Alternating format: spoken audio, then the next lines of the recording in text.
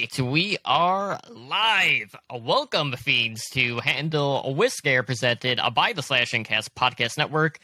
We are a horror movie podcast that discusses horror movies and the phobias that they emphasize.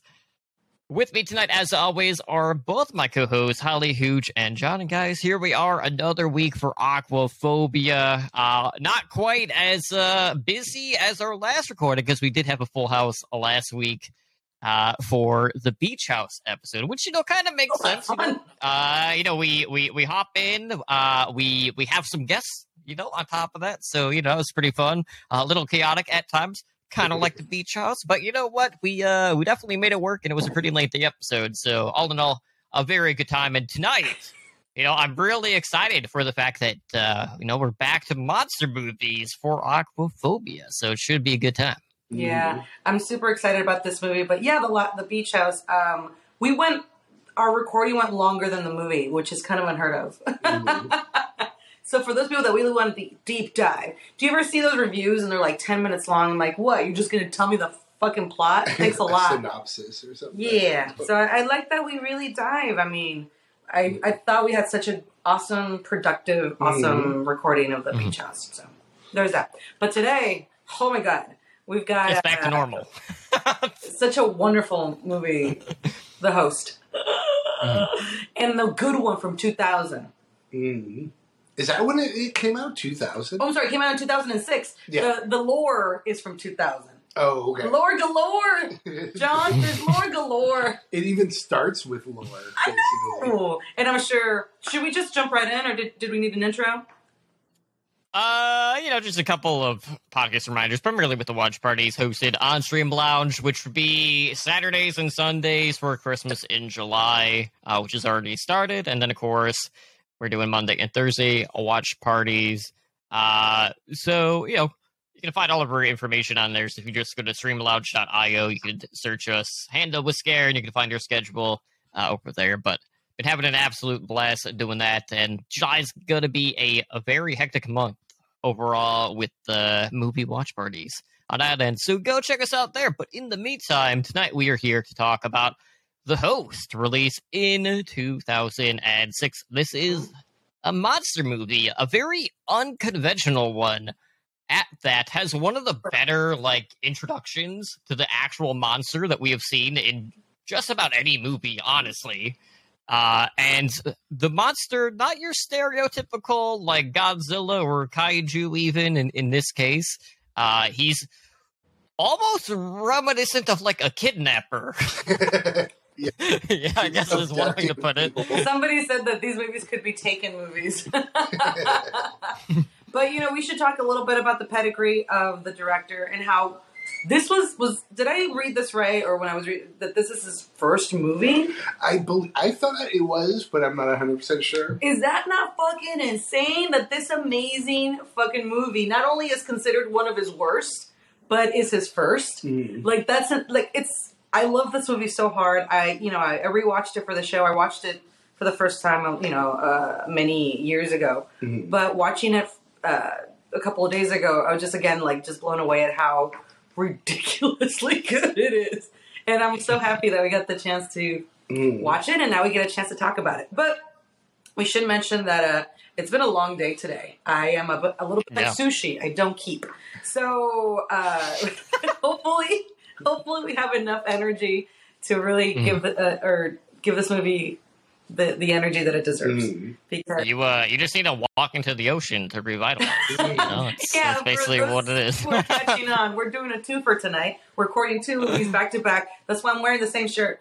And just took a little break, and after doing the beach, and had a bunch of friends with us here, and so now we're doing the much bigger movie when you really consider it in terms of length and different plot twists, and we're already a little drunk. So.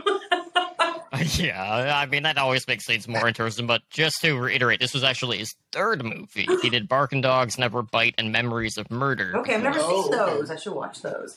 Now, to be honest, I saw this after I saw Snowpiercer and Parasite. Snowpiercer was the first movie by this director who that movie fucking good. did Parasite, directed by Bong Joon-ho, who, Parasite winning Best Picture definitely was a monumental moment for cinema, Right. and it really opened up a lot of people's eyes to give foreign films more of an opportunity, because so many people in the American audience will just write foreign movies off just in general because they don't want to read the subtitles, And or they don't want to deal with English dubs either, because if you're someone who watches anime or Japanese movies really and you deal with English dubs, you know how terrible they are, and I completely understand why people try to shy away from that stuff. And no, you mean there's been a couple times. I mean, when I was younger, I didn't give a fuck. Like subtitles all day long. And these days, sometimes I'm like, I just want something easy tonight, so I might not do a movie where I don't know the language. This movie winning Best Picture, just miraculous, because this movie, Parasite, because is it considered horror, or is it considered like a thriller? Well, the interesting thing about that is all of Joon-ho's movies are cross-genre. Mm-hmm. It blends so many different elements from different genres that it's really hard to kind of pinpoint what exactly each one is. But I mean, I just thought it was a huge win, not just for foreign films, but also for the genres, because there's a lot of resistance in giving awards to horror. There's a lot of resistance to even giving awards to thrillers. So, and thrillers are what is the better marketing for horror movies, basically. That's, when you get a horror movie that's doing well, they call it a thriller. So it was pretty monumentous. I mean, I would call this movie a horror movie.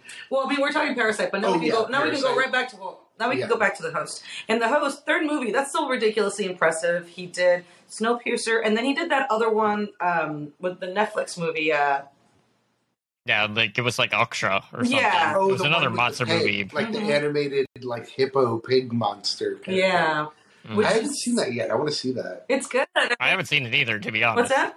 You haven't seen it either? I don't think I've seen that one either. Yeah, I haven't seen it. Yeah. It's really good. It's good. I wouldn't say that, personally, I would say that the ones that we've been talking about are better, but the visual aspects are pretty, striking, and I didn't know that was him, actually, until we were doing a little bit of research for the movie tonight. But it's just, the dude is ridiculously talented, and it's just a real joy to see people, in their fucking prime, just artists in their prime, and we're right here to see it, and it's great.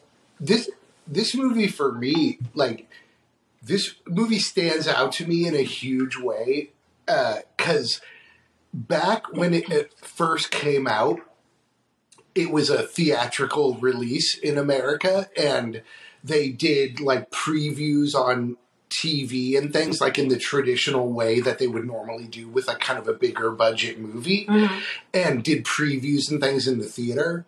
And I saw a preview for this movie before it came out, or a commercial, I forget which, and it shows the sequence in the movie where you see the monster running. Somebody is watching it from the monorail tram train. Oh, yeah. And it's sort of like a handheld shot, and you see the monster running along out the window.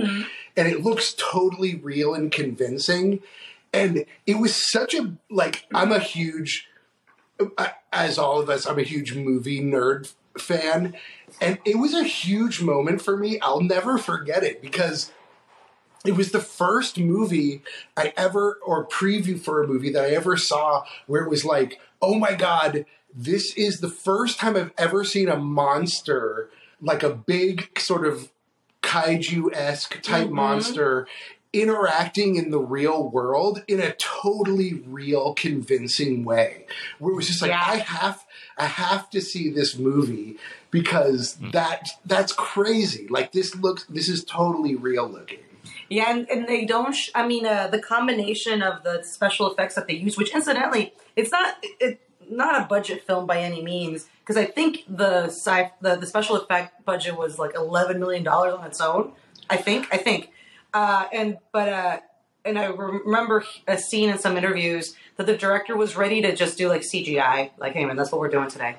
And but he was convinced by some special effects masters to be hey, we got some pretty good tricks. Why don't we do a combination? And so doing a combination of different ways of expressing this monster. And you know what? I'm really reminded of, and I know you've corrected me this a bunch of times. Like on Avatar, I was saying how I really hated how the panning across some stuff on some like otherworldly stuff was so my eye couldn't fix on it, and it made me really annoyed. Like I felt like I was being tricked. But then you told me that I had to change the rate on it, like. Were you using the smoothing? Or I don't know like what I was doing, John. It's one of those crazy TV settings that. Whatever it was, I was really upset. Not really upset, but just actually, I was. I was really annoyed that here I'm watching a big old expensive movie, and it's got all these like crazy creatures in another world, and there was this weird element where my eye couldn't quite focus on what was happening. And I believe it was on purpose, to like, oh, look how crazy this is. Don't look too closely. And but not this movie. This movie, like, you get the fucking monster, and it is full on fucking monster, and you get to stare. You get to get a really good look, and I really fucking appreciate that. Yeah, kind of like the cat's asshole. Yeah. 40 minutes ago. I don't want to say it was ILM that did the effects, but they had a big Bay Area effects company do the effects. Cool.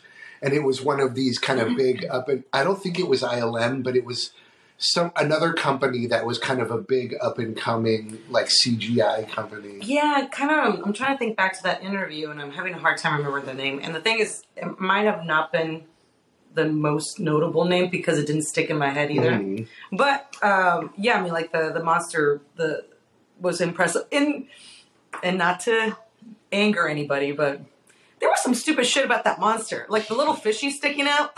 Remember that? Like he's got like one fish over here, like just the tail end. Another one over here. Yeah, he's got like a little arm or whatever randomly. They're not little arms. They're like bass. They're, I don't know, whatever fish are in the Han River. Like they're like they're full grown, but like from like the back to the tail, and they're just sticking out. And then in a couple of scenes when he gets beaten up, I don't know if it was he. It could have been a lady monster. But a couple of times when they get beaten up, these fish will just detach and then flop on the ground. Oh, I don't know if you did. There was one scene where it gets hit, and then one of the fishes just comes flying out, and it's like flopping on the ground. And you're like, what the fuck is this? Nice. So it's a little silly, but the fucker works. I mean, he works it. It's a really cool monster. Hey, I'm just saying, like, if there's like monster fish, that would be a delicacy in restaurants where people would pay a premium. All the rich people, all that meat's probably a lot richer than what it would be otherwise. So, in like a lot of his movies, there's a lot of subtext in this one.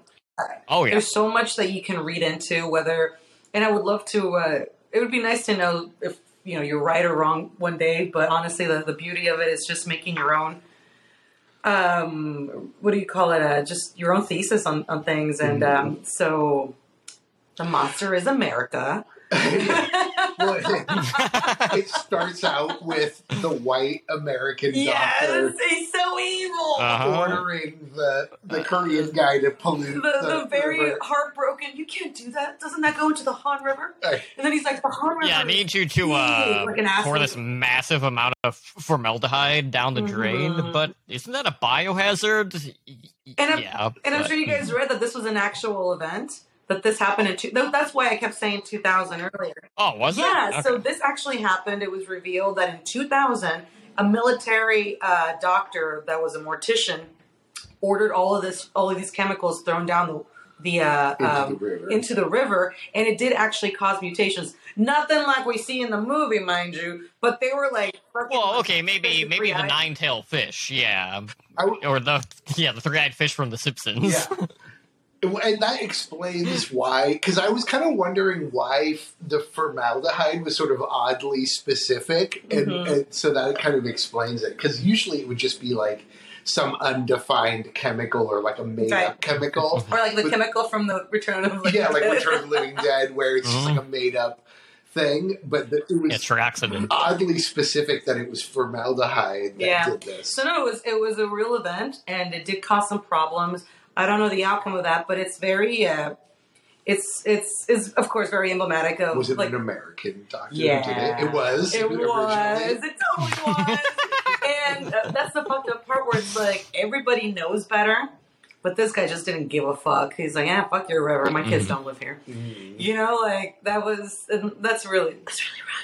And it's the classic monster, kind of the 50s monster movie thing where, as we've talked about in other episodes, where you meddle with nature or you screw things up with nature and then you cause a monster to be born. Turns out it's man. The real monster It was man. is man, specifically American man. specifically Americans, Nice going, guys. which I accept.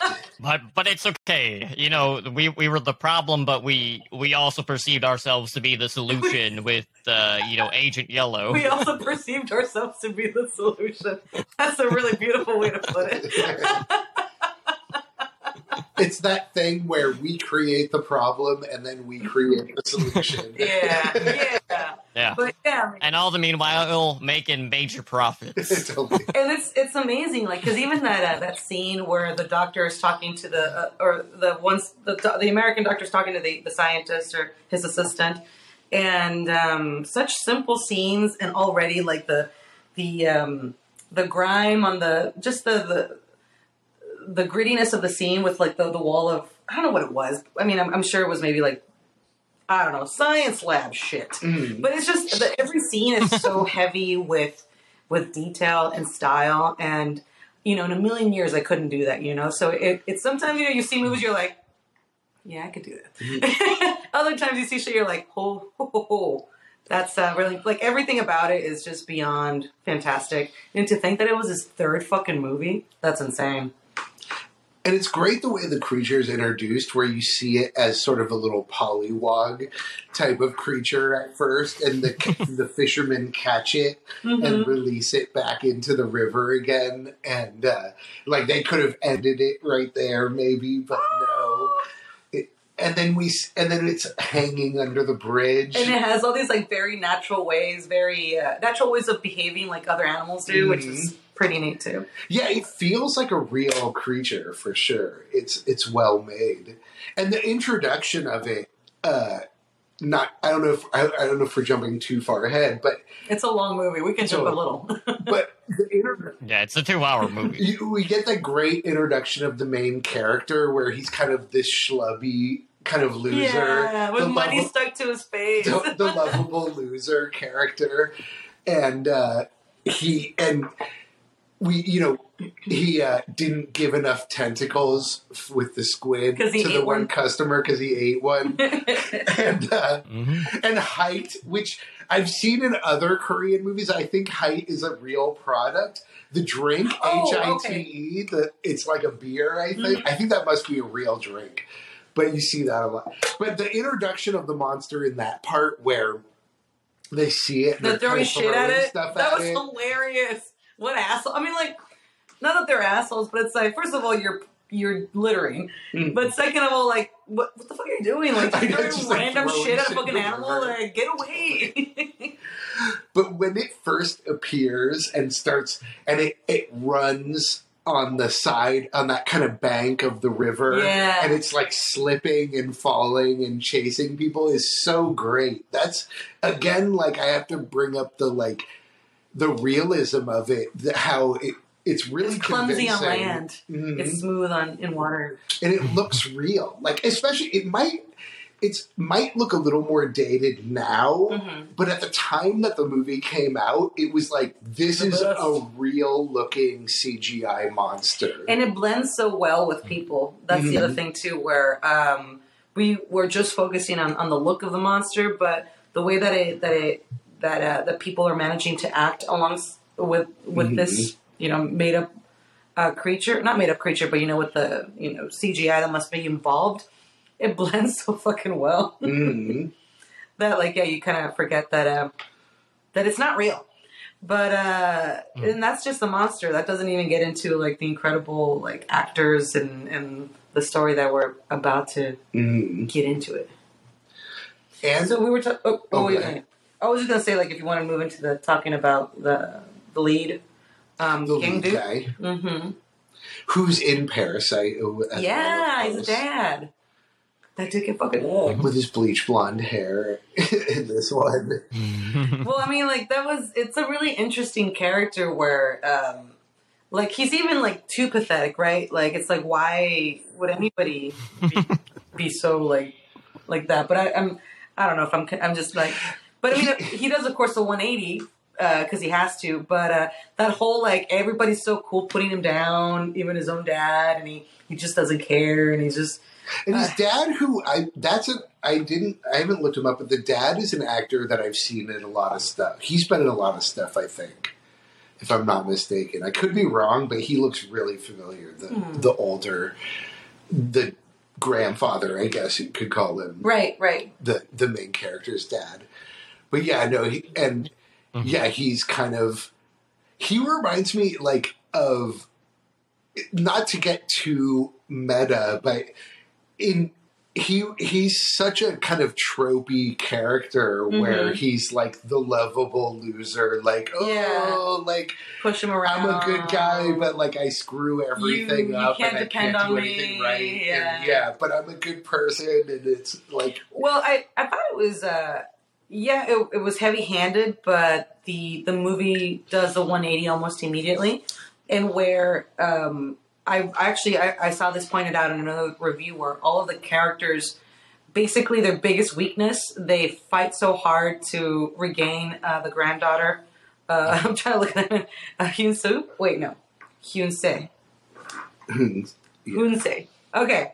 We're getting this eventually. But, and the reason that, like, it kind of blew my mind was because, well, I mean, we always see that the daughter or the aunt, she's a really well trained archer, but she always she's competitive. Olympics. Yeah. So, but she always biffs it before. She just can't seem to make it work. Relax. And so of course that's her weapon of choice, which is totally like straightforward. But the uncle Nam Il, he's an alcoholic in before this whole thing is happening, and his weapon of choice are Molotov cocktails later, which I thought was pretty fucking cool. Like, somebody pointed out that, I'm like, oh shit, that's interesting. And then, of course, Dad over here, he's kind of like, not really respectable, kind of a coward, doesn't have his shit together.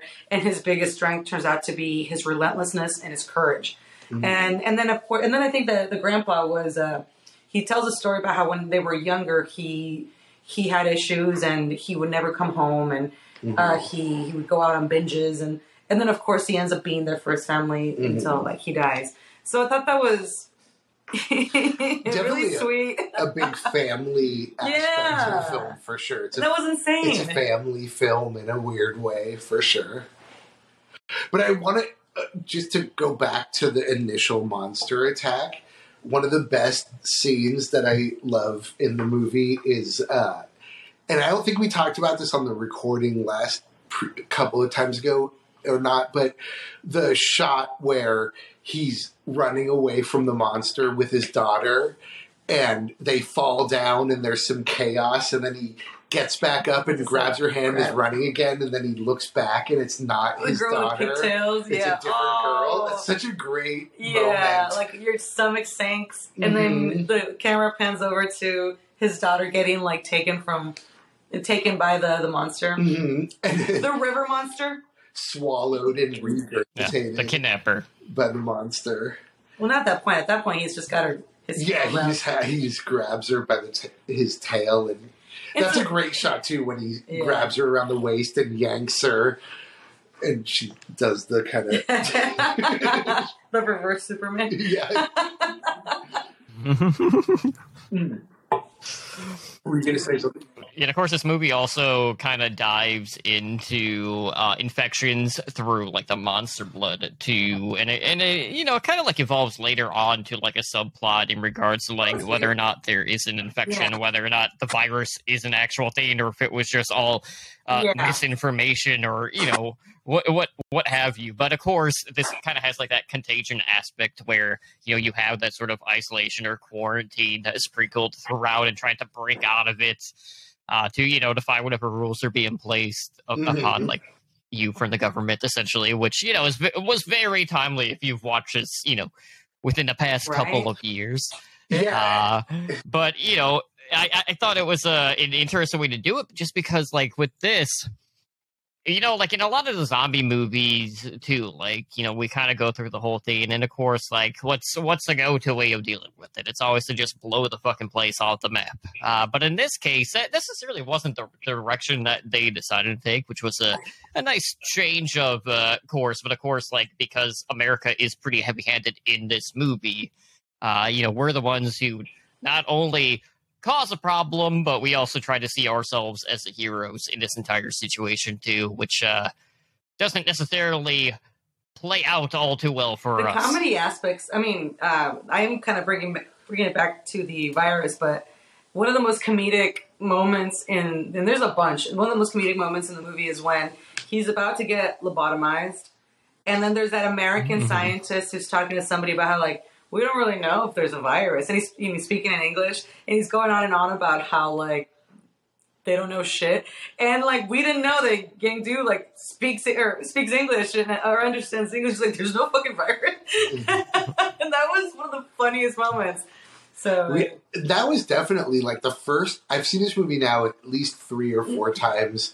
And the first time I saw it, it definitely felt like a crazy left turn when it starts to become about the virus and that kind of stuff. Because it's like, wait. This was a monster movie, and now it's like a virus outbreak movie. But it was short. It was like a false flag. Mm-hmm. And it feels like it was a misdirection produced by the government. But then you get back on track once, you know... in the movie, they are detained because after they interact with the monster... and the young daughter is taken. They go into quarantine, like you mentioned, and then people are separated between, like, did you literally touch the or interact with the monster, and then the whole contagion thing happens. And at this point, the family escapes the hospital. Well, actually, when he has the whole interaction with the scientist, it's a little later when he's recaught. But there's so much happening in this movie. I know, this movie is like... Oh my god. So they escape the hospital, and they manage to get some weapons. Yeah, after they basically bribe a gang and spend, like, their entire life savings for, like, a couple of shotguns and this really shitty van. But that was I mean, like, you don't, even in the Taken movies with Liam, you know, what's his name? Liam Neeson. Thank you. Liam Neeson. You don't get that level of, I'm throwing my whole life at this. Yeah, like these guys, like, really, like, every little cent that they had, every ounce of dignity, so long as to get a chance to rescue the granddaughter or the daughter. Like, it's, you know, you don't really get that level of investment from other Taken movies. When it felt real in terms of, like, it was like in real life where if someone disappears, like a kid disappears or gets kidnapped, and then the family is basically devoting all of their time and money to trying to get them back and, like, putting up flyers and going on the news and everything and talking about it. It definitely became that type of story too. More intense, because I mean, like, these guys wouldn't be doing that. They'd be, like, walking the streets and talking to people and, like, trying to, like, you know, figure out how to find the kid versus, you know, asking for help.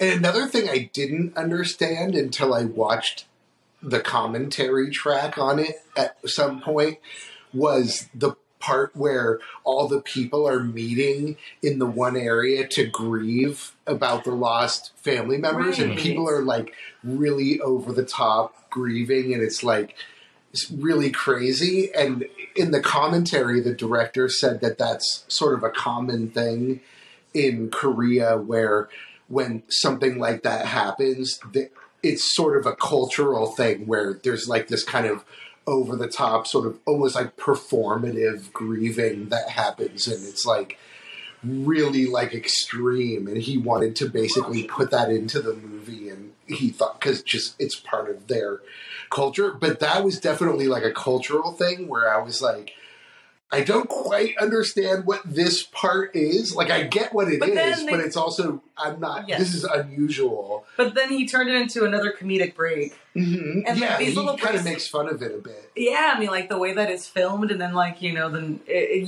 definitely turns into Like I'm gonna call them comedic breaks because they don't last very long. They're only like 2 or 3 seconds long. Like the one of the scientists in the hazmat suit as he's charged to talk to people and tell them what to do. He like has that slip, So just little moments to just like really like he's so good at gauging how much pressure he's been adding to the audience and just letting it go in these tiny little portions of like here's a laugh, here's another laugh, here's another laugh, and it's so crazy to be in the middle of this roller coaster and then just get like a little treat like that to like relax.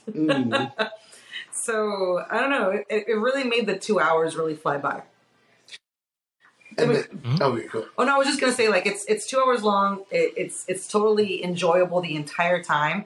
But there comes a point where you're like, okay, is this like the 4th twist? Like I feel like a normal movie would have had like maybe 2 twist tops, and we're like on twist like number 4 or 5. It definitely goes a lot of directions for sure. It's not like an American movie where it's just focused on the one thing, the monster, and getting back. It definitely covers a lot of topics. Like the director is definitely into making those social commentaries. Sure, where that's what I think his focus was on with a lot of that stuff. Because he does it with, Parasite and stuff like that. Where he's like, I'm not just making a regular monster movie here. I'm making some comments about stuff. Well, I mean, I know that you can there is a point where you can maybe alienate your audience by taking a stand. But also that, big risk, big reward, you make a movie that resonates with people and that kind of has that, sort of a, do we imagine we've been drinking? I'm dropping stuff. All right, we're good. But so I'm just saying, like, having that added layer of subtext it really adds a lot of flavor. It really adds like, I don't know, like a big old fistful of salt. It's just, it's there's just a lot more going on and it makes the film that much richer. What?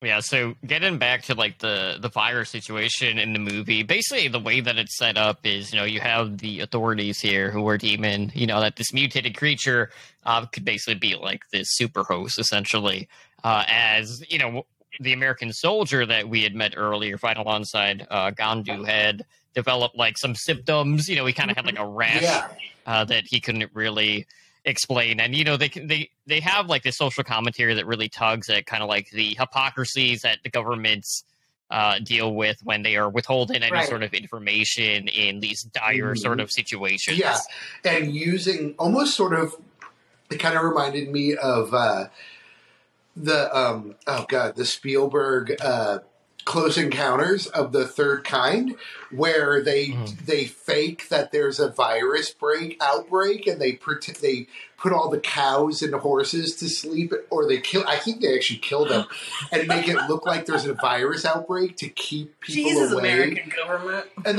that's kind of what they were doing. The government was doing in this movie, where they had the fake virus outbreak to keep people away from the area and make it. And sort of pretend like they knew what was going on. That animal part is brutal. Holy shit! But with the creature, but yeah, no, and that definitely, like, the shots of the fog. They were kind of had those weird fogging machines that they were like disinfecting people with or something. Was really cool, but definitely ahead of its time, as you were saying, with the whole kind of virus outbreak and the government and the information and stuff.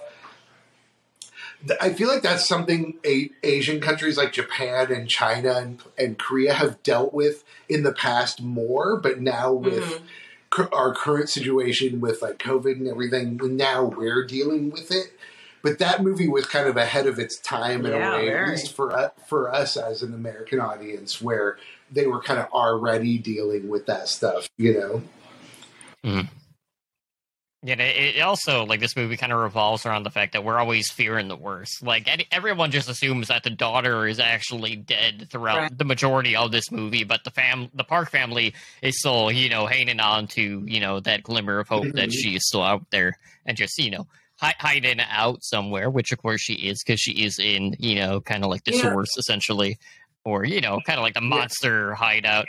And one of my favorite scenes in this movie is actually when you see the monster kind of like vomiting up the bones of its victims down the pipe, and you just see them piling up down below. And I'm like, man, like that monster was fucking hungry, but he needed that second course on top of that when he drops down. He also sort of plans ahead. He kind of has foresight because he has his food that he's not really hungry, but so he doesn't eat her, but he brings her back to his lair and saves her for later to eat, potentially. And there was another person in there too, right? Who was half kind of dead. The one that she gets the cell phone from? Yeah. Wasn't there somebody who was still kind of alive, or was he already dead? I think he might have been already... Well, actually, I don't remember quite well. But, of course, she finds her friend. The little dude that... Was he homeless from the get-go? Oh, yeah, that's right. Like abandoned, like an orphan? That's right. He just gets adopted at the end. It's like, well, did he have parents? I forgot about this. Is he the little kid that's reaching for the little, who tries to steal the candy at the beginning? And so, he was hungry, and so at the end, he finds a home where there's... I mean, I don't know if this is the right time, if we want to save it for later, but... There is a lot of food scenes in the movie, and I mean, considering how crazy of a monster movie it is, I mean, there's definitely symbolic of just that's what you do with your family, right? You sit around a table and you eat, and these these scenes of them eating are not like these casual munch chat. Oh, how was your day? It's just getting down to business, just eating, which is what you do with your family, Maybe you talk for a minute, but after that, it's chow time. Mm-hmm. And I don't know, they're very wholesome, and they're very humanizing scenes that just add a whole lot of magic to the movie. Mm-hmm. Yeah, definitely a big family element, which we've said, but a huge, that's a huge central theme of the movie is the family and them sticking together and rescuing the daughter, keeping the family together. And that's a big theme even before the monster, of course, because they've got their business, which isn't necessarily doing that well, and they don't make a lot of money, and so they have to kind of keep things together between them and make it work. And then basically you have this monster come in, and it's kind of the same situation for them. They just have to keep making things work and keep surviving through the situation.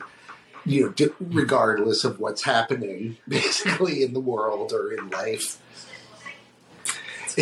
he's got the deeper themes. The director, for sure, deeper themes, and then tiny little details, I mean, I'm sure you guys noticed the whole Gangdu. He meets his daughter right after she gets out of school, and she's walking along, and he's kind of not chasing, but she's keeping her pace, and he's changing his pace to stay with her because he's more excited to see her. He wants her to like him. There's a imbalance there in terms of that, and he does this the sweetest thing I've ever seen, which is he lifts her backpack so that the burden on her shoulders is a little less, and it's just such a tiny little detail that's so. I don't know, he's got the collection. Volumes. He's got the coin collection to get her a new cell phone. And she's like, "Damn, this is fucking changed." Totally. Yeah, this is nothing but dimes. No, there's some quarters in there too. Yeah, it's a thing where the parents have to kind of give the kid a life. Make things good for them, but that the kid doesn't know what they're doing to make that happen for them. And so she starts off the movie being somebody who doesn't appreciate the sacrifice that others are doing for her, and then of course she sacrifices for somebody else. Totally. Sorry, it was sad. It was a good movie. It does have the happy ending, of course, but I mean, she dies, so it's almost does she die? She totally does, John. Did I forget how it ends? So the monster gobbles her and the little kid up, And then later, Gyeongju like kills the monster with the help of everybody, right? Mm-hmm. And then the monster, he goes in there and somehow just sticks his hand, grabs her, pulls her out. She's holding on to the little kid. They're both passed out, and they're holding her, they're touching her, like her face and stuff. The uncle and the aunt, and she never wakes up, but the little kid wakes up.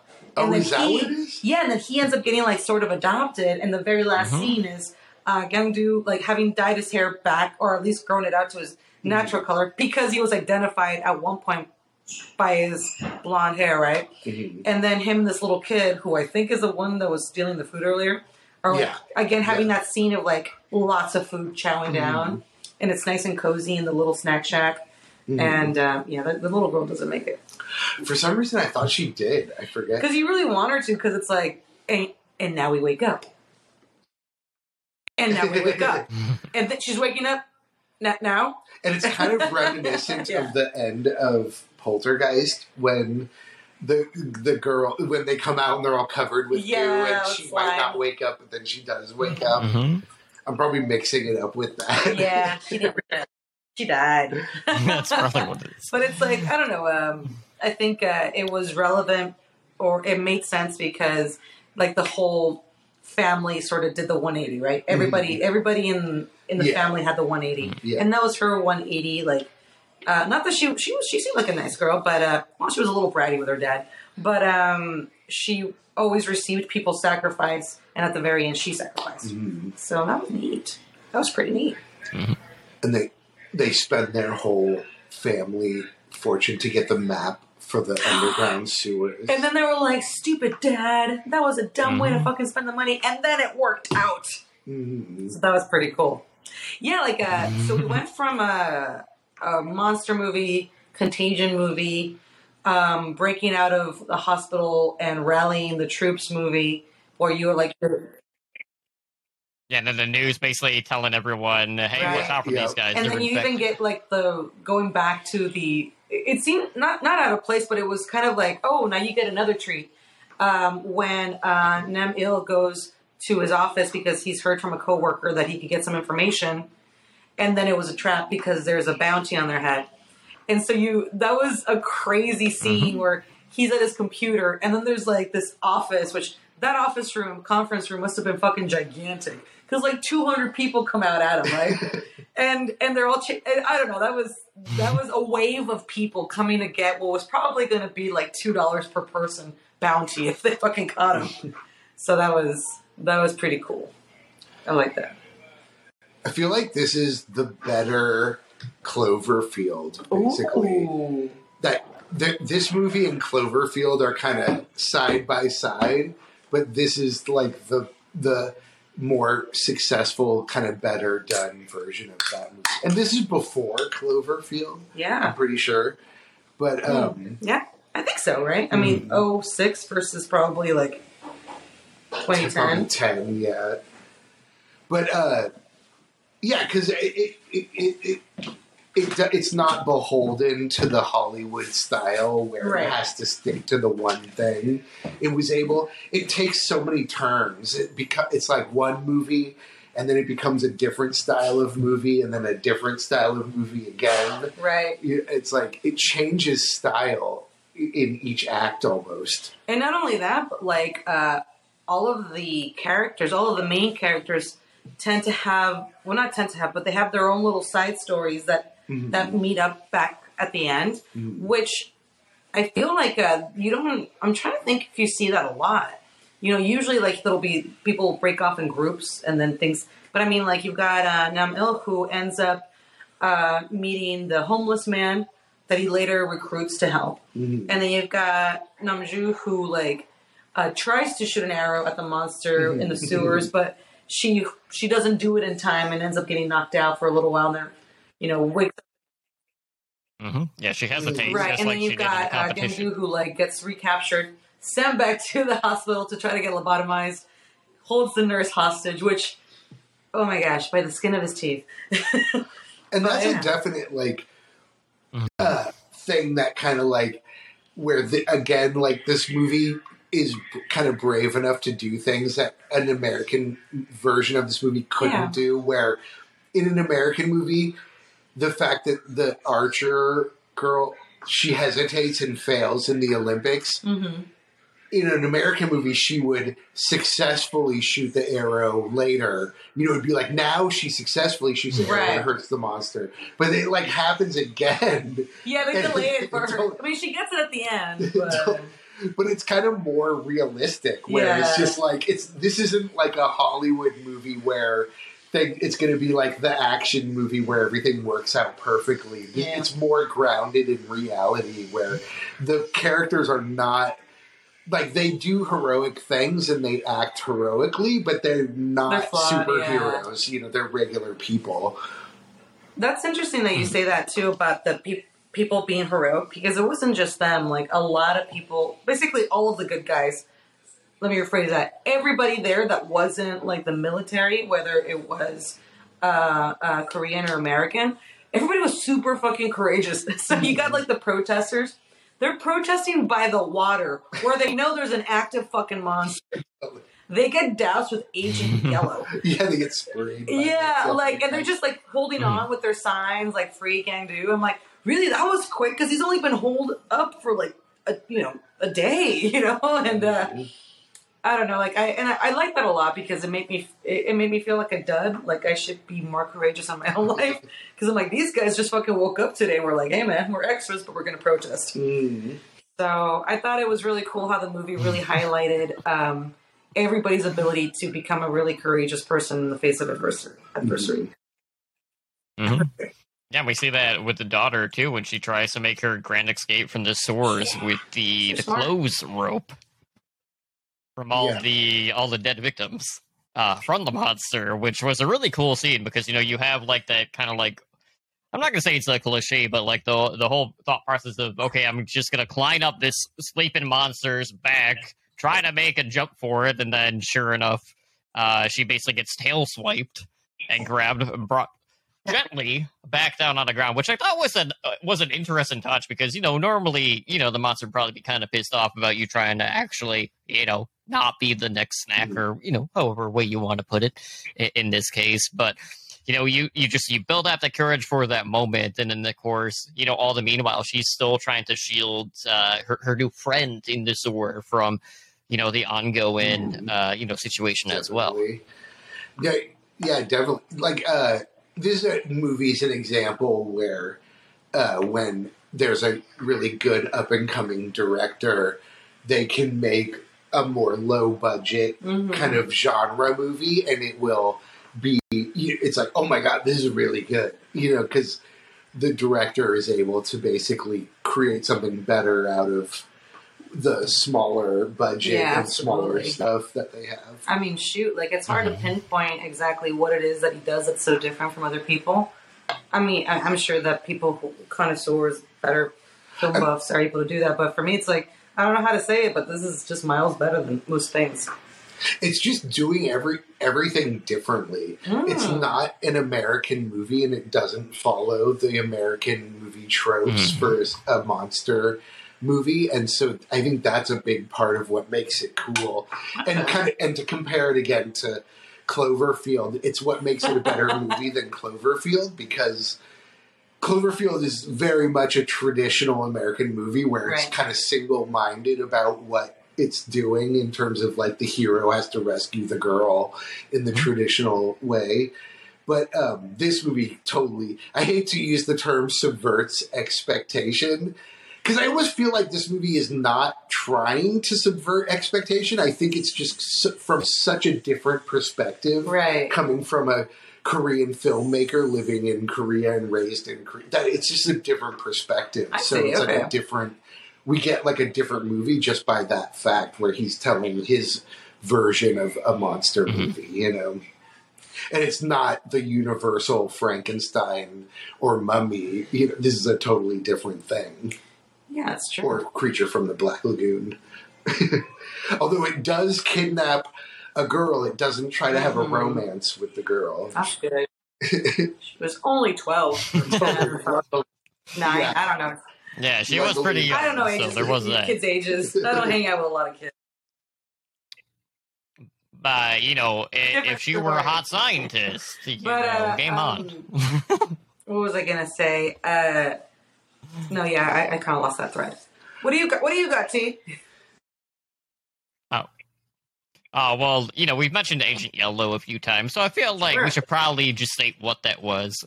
So basically, Agent Yellow was a state-of-the-art chemical that the United States was deploying, and they developed to basically nullify the effects, such as, like a virus outbreak or like biological weapons. And, in a very stereotypical fashion, U.S., deploys this despite there being a plethora of people in the vicinity of it as it's going on. But the first time I saw this movie, I couldn't stop laughing at just like how awkward the thing looked, because it just felt like a wacky waving arm flailing tube man, like Spider, essentially. The monster is great in that way, where it isn't really like intimidating looking. It's not like monstrous in a Hollywood way. It's more natural looking. Like, it looks like a messed up mutation that you would see in a real fish that's more normal sized, where it has like the birth defects and just it's been yeah. Were you talking about the robot, the yellow robot that administers the Agent Yellow, though? Oh, the little yeah, it was kind of like an arachnid almost. Oh, right. When it's like floating. That looked really anime-ish to me, like something that you would just see, like that's very sci-fi-ish. Yeah, definitely. And it makes me think of that's drone / that's a big ass drone, basically. And that might be like a commentary on America too, because there's Agent Orange, which is from the Vietnam War, where it was a chemical that America was spraying on foliage in Vietnam. And I thought I saw somewhere that they actually used it in Korea as well. That's probably true. I mean, and so there's a lot of like just referencing abuses from the U.S. on Korea, and it's not good, guys. Definitely. Yeah, no, just kind of the chemical warfare and the misinformation and kind of manipulating the public. Sorry, guys. There's definitely that, like, I like the intro of the movie. It's just like, the intro I can't be so mad. over the top, and then to find out it was actually real, you're like, no. Totally. But it's like, even if it wasn't real, it's just like, you can't really be mad about that. It's like, we have to kind of own that. He also threw in the nice American soldier who was fighting the fish. So that might be a little American guy who helped out. It's just the guys at the top. Totally. Everybody else, we can be cool. Yeah, there was that guy who helped out when the monster he was very courageous. I mean, he fucking worked so hard to beat up that monster and then got eaten. And I love the scene where the monsters in the initial monster attack, it's rampaging around, and there's a random woman who's running away from the monster, and she tries to run into the building, and they lock her out. It's a cart. It's like a trailer. It's like a or like what we used to call a. I can't remember. We used to have school in those buildings. They're like Temps a mobile or something, home or a mobile building. It's so well. I love how it's like she tries to go into the jumps building over the rails to get away from, and they lock her out, and it's like, oh, those assholes! They locked her out. Now she's going to get killed, and then it. But basically, like, bypasses her, smashes into the building, kills everybody inside the building. The building is this big, and the monster is this big. So when he's in there, everybody's within his reach. Totally. Although some people make it out, though. Like, I guess the people that were near the tail. But it's that great little kind of morality tale where, like, the people were assholes and they didn't help her, and then they all died and she lived. There's so many, like, just scenes of mayhem that are available in the movie that it's just, I guess it does a really good job to keeping you entertained and getting all those high kill counts, as it were. Mm-hmm. Mm-hmm. Yeah, unfortunately for the Park family, though, once they do find out that the daughter is dead, not really a lot of time to mourn in this situation with the monster weakened from Agent Yellow. I mean, it's definitely having an effect. It's slowly withering, but, it does allow them to, band together to basically, get their vengeance by, the mixture of weaponry that they do have, throwing the Molotov cocktails. You also have the fire arrow that the archer shoots off after, leaders of liquid fuel are dumped on top of the monster. Dude that helps out really like a lot. That was a good job. Thanks, dude. Totally. Were you done? Mm-hmm. I don't think you were done with your list of. Oh, and then of course you have the moment where like the monster's like, oh shit, like stop, drop, and roll, bitch. I'm gonna run towards the water to try to like put myself out, right? Doesn't quite get there because it does end up getting impaled by that iron rod by Gaindu in this case. But like I really thought, of course, at the end of the movie, what a very fitting end in regards to like the whole like news broadcast where you have the U.S. government just coming out saying like, oh yeah, there was no virus. All this was just like spread misinformation. Nothing really happened here, and it's just like, of course, the U.S. would deny any sort of responsibility. And it has a really situation. Sweet ending. I mean, the ending we already talked a little bit about it, where he's still working the snack shack, and now the kid is there, and instead of being this place that was boring him to death, and just he was really responsible for like. I guess the whole point, like everybody valued the family afterwards, and he values having this kid who's, let's be real, he's a replacement for his daughter. and he's, they're sharing all this meal, but he has that moment where he's looking out the window, right? And he thinks he sees something, and he's got his gun and, or his rifle, and he stares into the darkness, and I was staring so hard. I was like, is it there? Do you see it? Do you see another one? And then he puts it down and he continues eating and continues his night. So, basically the ending, it's like, you're never safe. Don't pretend that you are. And then, but also like, move on with your fucking life, like nobody's really ever safe, and enjoy your time with your new kid. and like, there was real happiness and warmth there, despite the fact that there's always a looming, danger of another gnarly fish. Another giant monster. Yeah. Yeah. Yeah, at the result of the U.S. government. It's like the inevitable, we're involved in some way or not. It's like...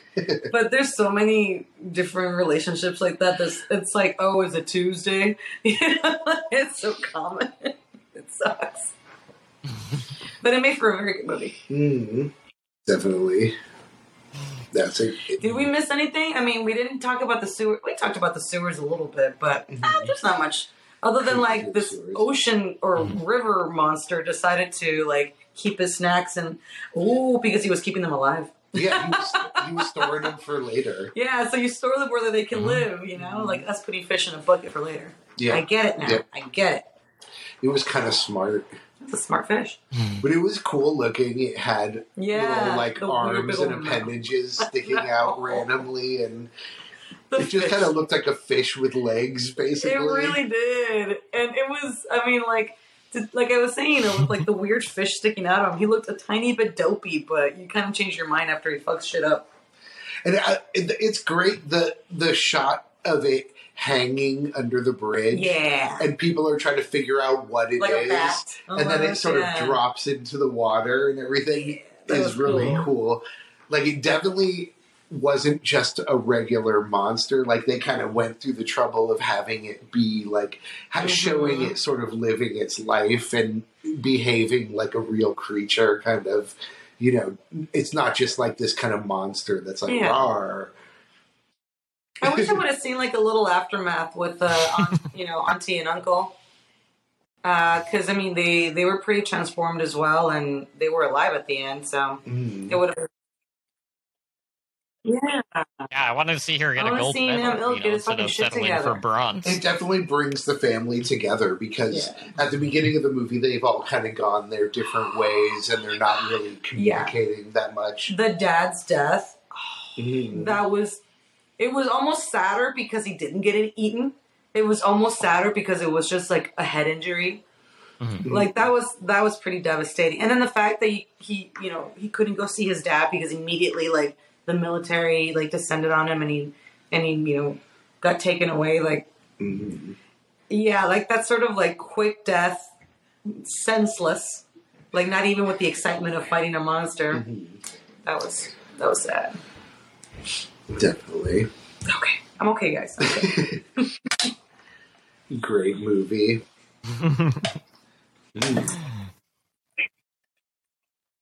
Yeah, definitely one to check out if you haven't had an opportunity to see it yet. But thankfully, it's not the only kind of creature feature that we'll be talking about still, because next week we'll be talking about Alligator, released in 1980, directed by Louis Teague, which is, I've mentioned Jaws ripoffs all the time. This one is definitely my favorite out of the lot. Grizzly would also be up there pretty highly as well. But this is one that I have, I never got to see it as a kid, but I saw it as an adult. I was like, how the hell did I miss this? And it wasn't available for a long time. It was one I had always known about, but just finding it because it was out of print, and then we didn't know anything about a Blu-ray release. So it's just like, well, when am I going to get an opportunity to see this? And sure enough, it recently had a 4K release. It has been streaming on Shudder as well. So I'm just so thankful that after all of these years, more people are getting an opportunity to see it. And there are some definite moments in this movie where it's fairly obvious that what you're seeing is like a miniature set. That's wonderful. Just with the way that the cameras are set up, which is fantastic. I'm excited. And also very timely. Definitely same. Yeah, I haven't seen it. Ooh, that'll be good. Nice. Hey, I know, speaking of Shudder, there's that new movie that just came on that everybody's crazy about. Something God. What? Yeah. Oh, Mad yeah, Gods? I watched that. Yeah, Mad Gods. Mad Gods. Yeah, I watched it. Can you give me a little... I'm streaming that tomorrow. Sounds like I might have on Stream Lounge. Yeah. I forget his name, but it's one of the big special effects guys, I think from ILM, and he worked on Star Wars and the original trilogy. And the backstory is that he kind of, for the last couple of decades, he's been making this animated movie, and then he kind of dropped it for a while and stopped working on it. And then some people kind of inspired him to finish it, and he finished it, and now it's out. And that's exciting. I watched it; it's really good. I've been saving it for a good night. Where let me make sure everything's planned out. It's dark outside. I don't have any plans, and the title's fantastic. So Mad God. Oh, 30, yeah. It was a 30-year I saw the rating on that shit. It was like all the stars. Yeah. Oh fuck. Okay. Yeah, it's crazy. Party at the lodge. So, okay. Nice. Well.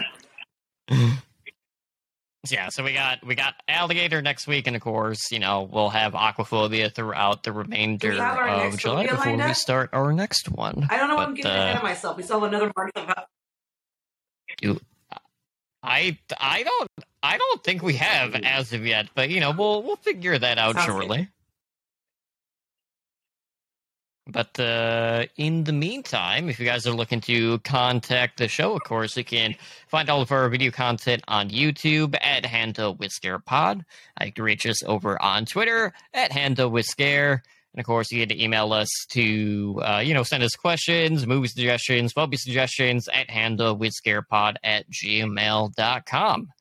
But with that being said, thank you so much for tuning in and listening to another episode of Handle with Scare. This has been episode 67, talking all about The Host.